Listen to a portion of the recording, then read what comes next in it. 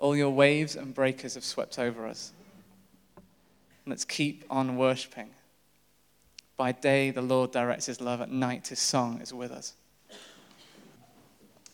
So I adapted that from Psalm 42, if you want to take a look at it.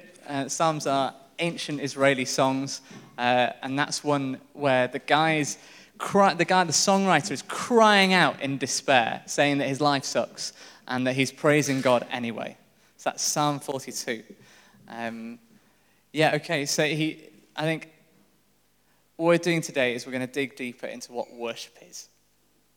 And we're going to do that in a few different ways. But I thought I'd start by telling you about what I thought worship was as a child. And for me, worship was two things. Number one, it was singing in church, obviously. Number two, it was the family stand at Ellen Road, which is the football ground of Leeds United. Now, number one, being in church growing up, the kind of church I was at, like you sung like the classic stuff, which is, our God is a great big God. If you grew up in church, you might know that. I've got an assistant. Can you not see me? Oh, that's sweet. Thanks, Adam. I mean, that might not help the time. I kind of thought I was taller than I was, but fine. Okay, so it was like singing, our God is a great big God, and also there's like, he's got the whole world in his hands, that one about thank you, Father, for making me. There was a whole range of songs that we sung as well. But I had a fairly quirky Christian upbringing, and so I also had the books of Teddy Horsley read to me. Now, Teddy Horsley was a charismatic evangelical bear. So take a look at him. This is Teddy Horsley. This is when he's having a grumpy day. Look at this. Smashed pot, cat flying away as he kicks a chair at a cat. This is when he's learning about forgiveness. But Teddy Horsley also learned a lot about worship. So what I thought growing up worship was Teddy Horsley, he flung his arms wide in the holy place of the Lord like this. Teddy Horsley knew how to praise. There was a bit where Teddy Horsley, he was worshiping and he'd broken his leg and someone came and prayed for healing for his leg. Yeah, I know, it was an interesting childhood. But I still don't know why, Paddington and Winnie the Pooh get major films, but Teddy Horsley, not one as yet. Anyway, so worship, it was Teddy Horsley, it was like singing in church, and the other thing worship was being in Ellen Road. Now, I don't know if you're into football or you've ever seen any football team, but you've never seen fans sing like they do at Ellen Road, unless you've actually been. Right, here we go. Marching on together, we're gonna see you. We're gonna see you win. Na na na na na na. We are so proud. We shout it out loud. We love you, Leeds, Leeds, Leeds.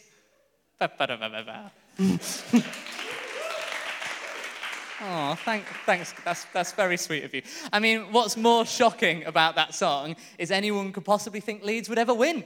And it's sung entirely non-ironically. They sing it like Leeds are genuinely going to score, and they never do. I went to high school in 2003, which was the year after Leeds plummeted the first division, and they plummeted another division, and then another. And yet the fans still sung, we're going to see you win. At what point do you stop? At what point do you think, well, maybe that was the past, things have changed. But that was real worship. For these people, other than the song "Stand Up If You Hate Man U," the way which I'm not going to sing, but it might offend people. No, I'm not going to stand up. They're all worse as well. But these songs are real worship songs. This is like passion and energy and emotion going into this. When Leeds changed the badge on the shirt when I was in primary school, the furore, the anger about that badge change, it was like someone had burnt down the stadium. People care about Leeds United. They really, really care. The poet John Cooper Clarke said, deep as the Atlantic Ocean, that's how deep is my devotion. And he never saw Leeds play Sheffield Wednesday, where seriously you'd see devotion. I'll tell you a story very quickly. So I was scrolling through Facebook, just bored one day. I saw one of our friends put, I hadn't seen her probably in 15 years, and it was a friend at high school. I saw she put, I'm going to church today. And I was like, transformation, the Lord's kingdom come, this person's life has changed. She just meant Ellen Road, because for that is her church. For her, that is her church. So worship meant two things. It meant singing in church, and it meant Ellen Road. As I've got older, I've realized maybe worship is bigger than those two things. Maybe those two things are a little bit rigid. I've traveled a bit and seen people worship in all different ways and different ethnicities, different kinds of denomination, different kinds of religiosity. And you see that actually worship is, when it's more than just on a Sunday, there's types of worship that expand right across people's lives. And also, worship is more than just football. It's actually in loads of different activities, loads of different methods, loads of different ways people feel about worship change that expression. So, as we begin, before I tell you more about what I think worship is now, I want you to turn to the person next to you and say, what worship means to you? And if it doesn't mean anything to you, I know it's like a slightly cultish word sometimes, I feel like worship. I feel of all these words, worship is the weirdest. So if worship doesn't really mean anything to you at the moment, just say when you've encountered some kind of worship. So go, turn to the person next to you. What does worship mean to you?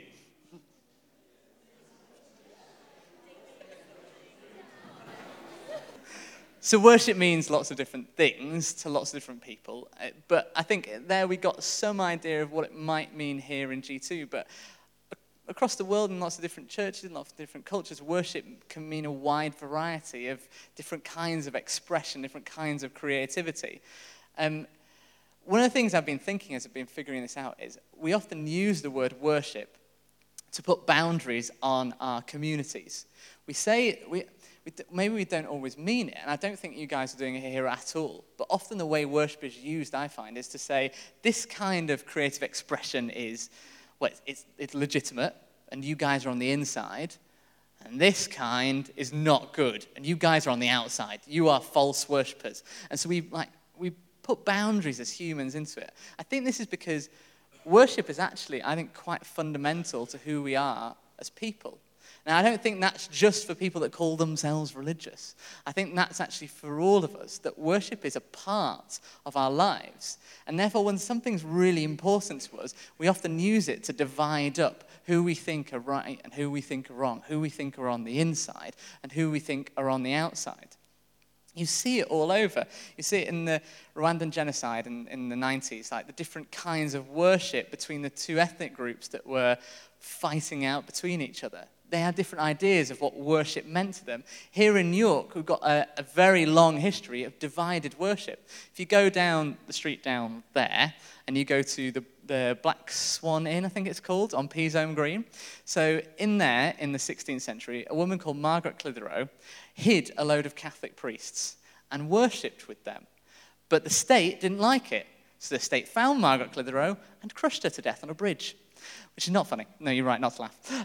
But it's what you see in lots of different hotspots all across history is people choosing who is valid in worship and who isn't. Margaret Clitheroe was in genuine danger of her life because she wanted to worship in a certain way that wasn't allowed by the state. And this isn't only a 16th century thing. This is happening all across the world at the moment. There are different ways people think about what worship means and therefore what it doesn't mean, what you're not allowed to do. But I think that's because a lot of these words that mean something to us often become tools for us to make sense of who we are. Worship is actually central to our identities. It's central to our cultural identities. It's who we are specifically as well as our one as humans. If you look across different groups of people, you'll see that the way they worship could tell you a lot about who they think they are, about the kind of memory they have as a community. So you get it. So I studied Ghana for a long time, and I basically bring it up in every talk because if you study something for 5 years or more, you don't actually have enough forums to talk about it. So this one is mine, where I just tell you about Ghana. So in Ghana, there are ethnic groups where actually, I tell you what, there was the church I went to for a while. They met up 2 hours every night to pray about ancestor worship because it was such a big issue in that church at the time. 2 hours every night because for that group, I think they're mainly Ga, which is an ethnic group, they realized that actually this went to the heart of who they were as a church. And actually, there were some real issues with it. Ancestor worship meant a lot to what their story was as a people. And even when it's not as explicit as that, I think worship means a lot to us, and therefore it tells us a lot about who we are as a community, who we are as a culture. I think that's why it gets used so badly. It's because actually it's so important for us to make sense of ourselves and make sense of others around us. So this is part of why it's a building block for G2, because it's a big part of what we do as a community is worship together. So what does worship mean for us? What do we think it means? So one of the things that I think is helpful as we unpack this is at G2, I think worship, actually, you can't do it wrong. I think that's one of the first things to say. We don't think that you can worship wrongly. There's not an area of your life which can't have worship in it, that doesn't have worship in it in some way. So if you bring up Romans 12, the Message one, it says, so here, this is a letter from Paul, the Apostle Paul, who's one of the first Christians, and he's writing to a church in Rome. The church in Rome, we're not thinking like a big building, but like lots of little groups of believers that are pretty scared and quite intimidated because they're starting this new movement in the heart of the empire. And he writes to them, this is a Message translation, here's what I want you to do, God helping you. Take your everyday, ordinary life, your sleeping, eating, going to work, and walking around life, and place it before God as an offering. Embracing what God does for you is the best thing you can do for him. Don't become so well adjusted to your culture that you fit in without even thinking. Instead, fix your attention on God. You'll be changed from the inside out. But I want to go back to that bit in red. Take your everyday, ordinary life, your sleeping, eating, going to work, and walking around, and place it before God as an offering. If you take nothing else away from today, this is what we think worship is. It's your everyday walking around life. That's what I was getting at in Psalm 42 earlier. It's your normal parts of your life. It's your playing volleyball. It's your ceramics group. It's your slam poetry group. It's your football, yeah, it's your rugby, but it's also your art. It's your photography. It's your social media. It's your study. It's your work. It's your job that you don't really like. It's the way you interact with your family. It's how you get up in the morning. It's how you go to bed. Worship is part of our whole lives. Because worship is about expressing who we are in love of something, of an object. There is an object which we worship. That might not always be God. It may be ourselves. It may be someone else. In some of the things I've been talking about before, it might be that there's a key leader people worship, or it might be a lifestyle people worship, or a group of people, or a flag. But worship is part of what we do as people. It's part of our everyday life. You're sleeping, you're eating, you're going to work and walking around. You can place all of that before God as an offering because already it's being offered to something. So worship, I don't think, is something you can do wrong. I don't think there's a method that's not the right one. Now, you may say to me, my cannibalism society worships, and I'm not sure you agree with that. Or you may say to me, well, actually, human sacrifice doesn't sound like a great idea. How can that be a legitimate method of worship? How can that be in your group of anything goes? Okay. You may say that, and I may not have an answer. But I am going to try. Let's turn to Genesis 22, verses 1 to 14. And I want us to look at the first act of worship. And we may find some things that are quite surprising about it. So, Genesis 22, verses 1 to 14. If you have Bibles, get them out. There are some dotted around. I think you can take a look at them. I'll stick it on the screen as well, but that doesn't mean that you shouldn't also read along with me. Sometimes I think it's just helpful to just have it in front of you, because then you remember it's part of a big story. It's often when we snip things out of, text out of the Bible and we talk about it in church, we don't realize it's part of a big, huge narrative. God's story over your life, over our lives, over the whole world. So this is just a little part of it, but it's an important one. This is right near the beginning. This is in the earliest part of the Jewish scriptures, the Old Testament. And God is talking to his follower, his main man, Abraham. And this is where we find a bit of human sacrifice talk and a bit of worship. Sometime later, God tested Abraham. He said to him, Abraham. "Here I am," he replied. Then God said, "Take your son, your only son, whom you love, Isaac, and go to the region of Moriah. Sacrifice him there as a burnt offering on a mountain that I will show you." Early the next morning, Abraham got up and loaded his donkey. I'm just going to pause here before we go on and find out the end of the story.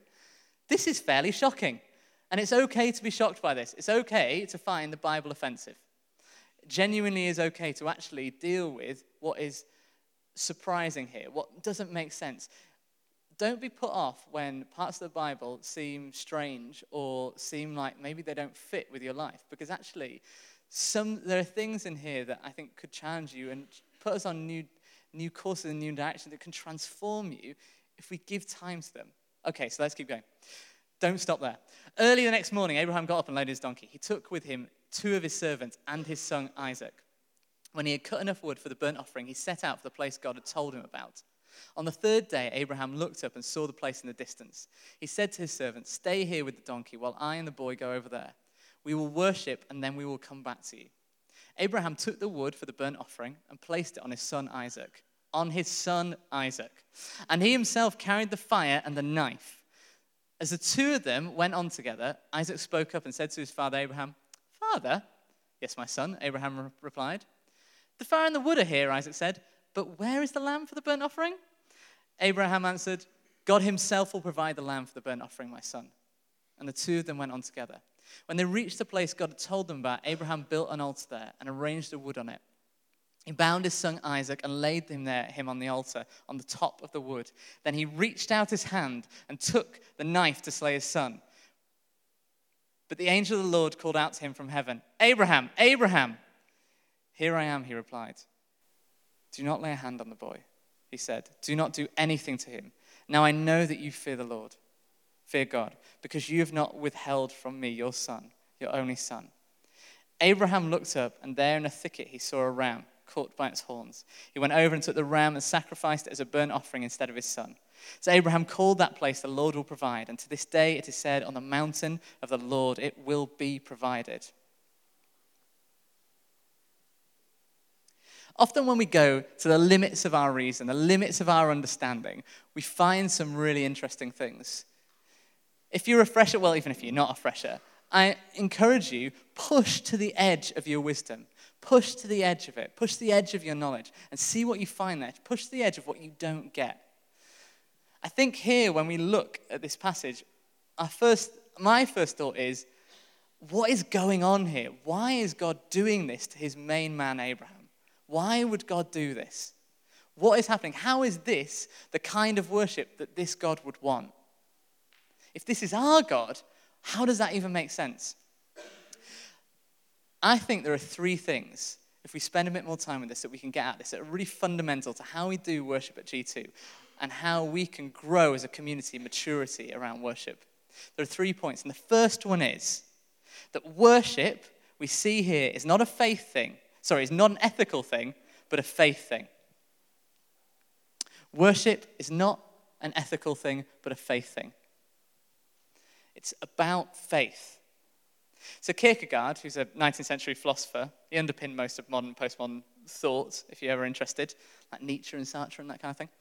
Well, so he was really interested in this passage of the Old Testament. He wrote an entire book on it called Fear and Trembling. And in On Fear and Trembling, he unpacks one of the most interesting aspects of this passage, which is that this is not an ethical act. This is not a very moral thing to do, to go kill your son. Or at least to attempt to. To go take him and put him on an altar, that's a bad thing. So how is this one of the fundamentals of morality in Judeo-Christian society? How is this okay? How is this one of the fundamentals of what we do as church? And what he argued was that you see here in Abraham something really special. You see that his worship goes beyond his reason. His worship goes beyond what he can see. It's more about the love of who he knows, love of God, and confidence in the impossible, and his focus on the eternal than in his circumstances around him. A little bit like the psalmist I was talking about before in Psalm 42, where his circumstances are terrible and yet he praises anyway. Abraham is in a situation where his circumstance, what God's asking him to do, seems so bizarre, seem so painful, and yet he chooses to worship anyway. He chooses to go with his most special thing, with the thing that matters most to him, his son, and put it before God and say, you have it, not me. You have him, not me. I love him, but I love you more.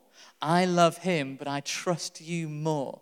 And this isn't really that moral or ethical. It's more about faith. It's more about going beyond what you can see. So later on in Hebrews, which is one of the letters in the New Testament, it says that faith is the substance of things hoped for and the evidence of things not seen. The substance of things hoped for and the evidence of things not seen.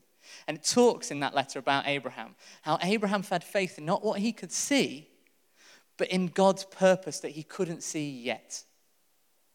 Worship is about faith, not about ethics. Now, we can go on about that more if you want to learn about why that's a challenge to Hegel. I'll talk to you about it later, but not now. That's not for now. But what I can say is that we need to start with that basis of faith. Worship is about faith. It's about expressing something a part of us that may not seem reasonable yet. Number 2, worship has to be of something good. Worship has to be to someone worth it. Abraham wasn't just worshiping any old God, any old deity.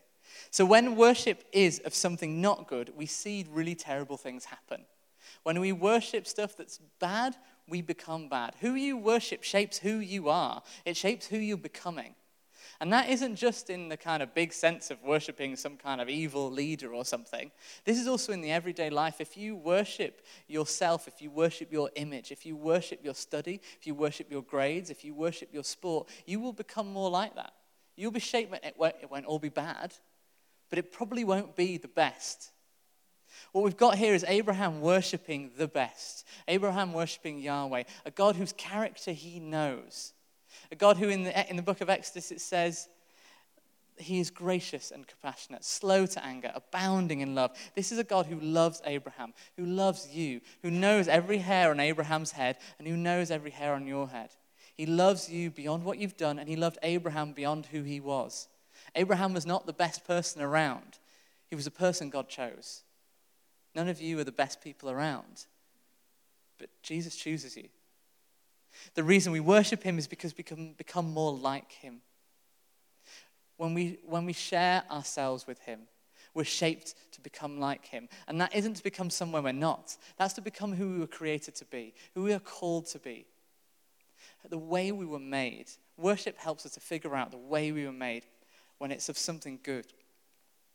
It says in Zephaniah, which is a book later in the Old Testament, in chapter 3, the Lord will rejoice over you with singing. He rejoices over you with singing, not because you've earned it, but because he loves you. When we sing to him, he sings back. And that's the point number 3. Worship is about relationship. It is about relationship with God. Abraham's huge risk of worship ends with God saying, now I know that, or it ends with an angel saying, now I know that you fear God because you've not withheld your son, your only son. Worshipping a statue, if you chose to worship a statue, and people do, it's going to give you probably a bit back. I mean, if a lot of people in the area are all worshipping the statue, you'll probably get some social kudos. Like, you maybe even get some money out of it if, like, it's the thing to do, everyone worships statue, and we won't sell things to you if you don't worship it. You might get something out of it. Maybe the statue has spiritual power. You might get some spiritual power out of it. But ultimately, you're not going to have a great relationship with that statue because it is a statue. The difference here is that Abraham is worshiping a God with whom he has a relationship. And this is what's on offer here. This is what is fundamental to our worship at G2, is we worship a God with whom we can have a relationship. And worship builds that relationship. When you bring yourself to worship, when you bring more of who you are, you get way more out. It's the same with any kind of loving relationship. The more you bring of who you are, the more you get out of it. The more you are vulnerable, the more you get out of it when it's a loving relationship, when it's a God you can trust. Worship is about relationship. When we worship Jesus, we grow our relationship with God. In Psalm 37, it says, delight in the Lord and he will give you the desires of your heart. He will give you the desires of your heart. Not just like tell you where they might be. He will give you them. Why? Because when you worship him, the desires of your heart are shaped to his desires for you. And he can give you those. When we set our hearts on God, he shapes us into something better. We can see ourselves renewed and transformed. Worship is about where we're going. It's about relationship. It's about faith. It's about more than reason. And honestly, I would do it for someone and something that's worth it. We constantly worship things that aren't worth it. So where do we go from here? Where can we land with this? Well, we were talking earlier about how there are all different aspects of your life can be of worship. It's about our focus, about our passion. It's about where our attention, our love is faced. So what I think we should do individually is we should choose to offer part of our life to God in worship and see what he does with it. See what he does with it. If you want it to be a test, do it for a week and see. See if there's part of your life, part of your study, part of your work, part of your family, part of who you think, what makes you you, and just give it to him. And that might not just look like praying about it. That might just look like saying, Jesus, this is yours. I know I care about this so much. I know I care about my house, my car, my flatmates, my laptop. I don't know. My laptop broke recently. Josh fixed it.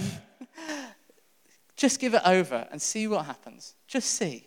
Just see how we can build relationship with Jesus through giving something over. And I also want us to do this in a corporate sense. And I said that worship isn't about a Sunday. It's not all about what we do here. But this is a really special thing that we do. Coming together as a body, as a family, and worshiping. And I want to encourage you to offer something in this as well. Don't sit back. Don't be passive. And that's not so we get more out of it. It's not so that I get like an ego boost because you sing louder or something. The more you put in, the more you will get out. The more you put into worship, the more your heart is open to God. The more your heart is open to Jesus who loves you. So I'd encourage you to place something before him. Don't bring an offering to church that doesn't cost you anything. Bring something that costs you something. It doesn't have to be financial. It can be something of who you are. It can be just a part of your thoughts. So we're going to do that now. If the band wants to come up, we're going to start worshiping. But before you stand up, because we're going to just start singing, and they're just going to begin. But I want before you stand up to think of something that you can offer to Jesus. Think of something you can give over to him. Maybe forever's too scary, like the rest of your life. Maybe you don't want to give it over for a year or whatever. But just now, just give it over to him. Just invite him into it. We don't want to bring worship that costs us nothing. Imagine the kind of community we would be if we actually brought something to the table. It's like with Christmas. Like, your mum and dad can do it all, but when you bring something to the table, it makes a difference to the whole family. Yeah, the worship band can sing, and I think they're wonderful. But they're not all of our worship. They're not your worship. They're leaders in it. They stoke us in it. They inspire us in it. It's up to us to bring something. Bring something of who you are. Bring something that actually costs you something. So before you stand, and this might take you ages, so don't look around and be seeing who's standing yet. Okay, this is not about judgment. It's not saying, well, he stood really quickly, so he's ready to offer something when he comes to church. And it's not about thinking, oh, okay, well, that person never really stood up, so clearly they don't have a proper faith. It's not it. Take your time over this. There's no rush. You may never stand in this worship. You may stand next week. You may stand the week after. Just something small. It doesn't have to be huge. Don't bring an offering that doesn't cost you anything. And you may not even be able to think all the way through it. Just step out. So the band are going to play, and they're going to sing, but there's no rush.